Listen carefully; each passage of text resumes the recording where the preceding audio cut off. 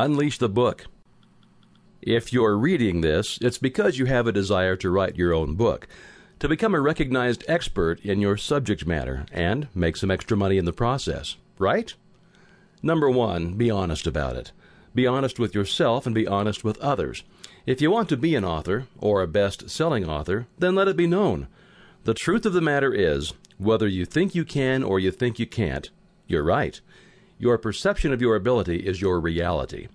I've kept this book extremely simple for some very simple purposes. Number one, to show you how easy it is to write your own book, and number two, to show you that it really is a step-by-step process that you can follow over and over again.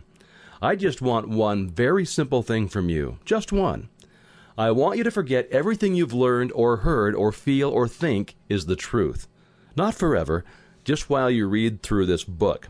I want you to read this with an open mind and a blank slate. I want you to just do the steps mentioned here. Don't question them. Don't wonder whether they work. Just follow them. Watch your dreams almost magically appear before your eyes. Listen, I've known people in your spot. I've watched them let fear and doubt destroy their dreams and ruin their lives. And then I've watched the light bulb moment happen when it just all came together and made sense for them. I pray that you will have your light bulb moment while reading this book. Trust me, right now I want more for you than you even want for yourself. I can see, plain as day, you as a best-selling author. People coming to you for your advice based on reading your book. You getting your celebrity status. I see you achieving your dream of becoming an author and changing your life. Can you see it? I hope so. But if you can't, I hope you'll follow the steps in this book. If you do, then I'm 100% sure you will get it. And you deserve it. I look forward to seeing your name in print.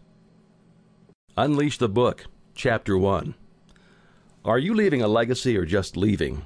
Now pardon me while I go a little over the top and get right to the point. When you take your last breath on this earth and you pass on to the afterlife and you have to stand before your God, are you going to be proud of your life or in tears because you realize you wasted it? And I told you I wasn't going to pull any punches. This is serious. Your life is serious. You've been blessed with God-given talents and skills to improve the quality of your lifestyle by improving the quality of others' lives. It's such a shame to know that 95% never get the financial freedom necessary to truly live their passionate purpose. Now, don't be one of the 95%. Follow the simple steps in this book to move yourself into that top 5% who really live, not just survive, in this life. Have you ever walked along the beach, just right down next to where the water rolls up onto the shore? As your foot lifts from the sand, you can, for just a moment, see your footprint embedded in the earth. But then, within a blink of an eye, the sand fills in upon itself, and your footprint is gone. The earth's surface is smooth again, as if you'd not left your footprint there just moments before. Do you want that to be an example of your life? I don't. I want to create something, a legacy, that lives on long after I leave this earth.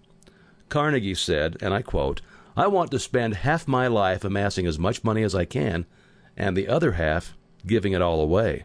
End quote. And that's exactly what he did.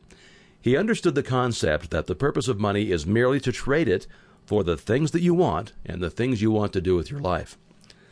Let me make this perfectly clear. You will never be able to truly live, truly able to enjoy life, truly able to make a difference until you achieve celebrity status and financial independence. So the question I have to ask you is, are you going to leave a legacy or just leave?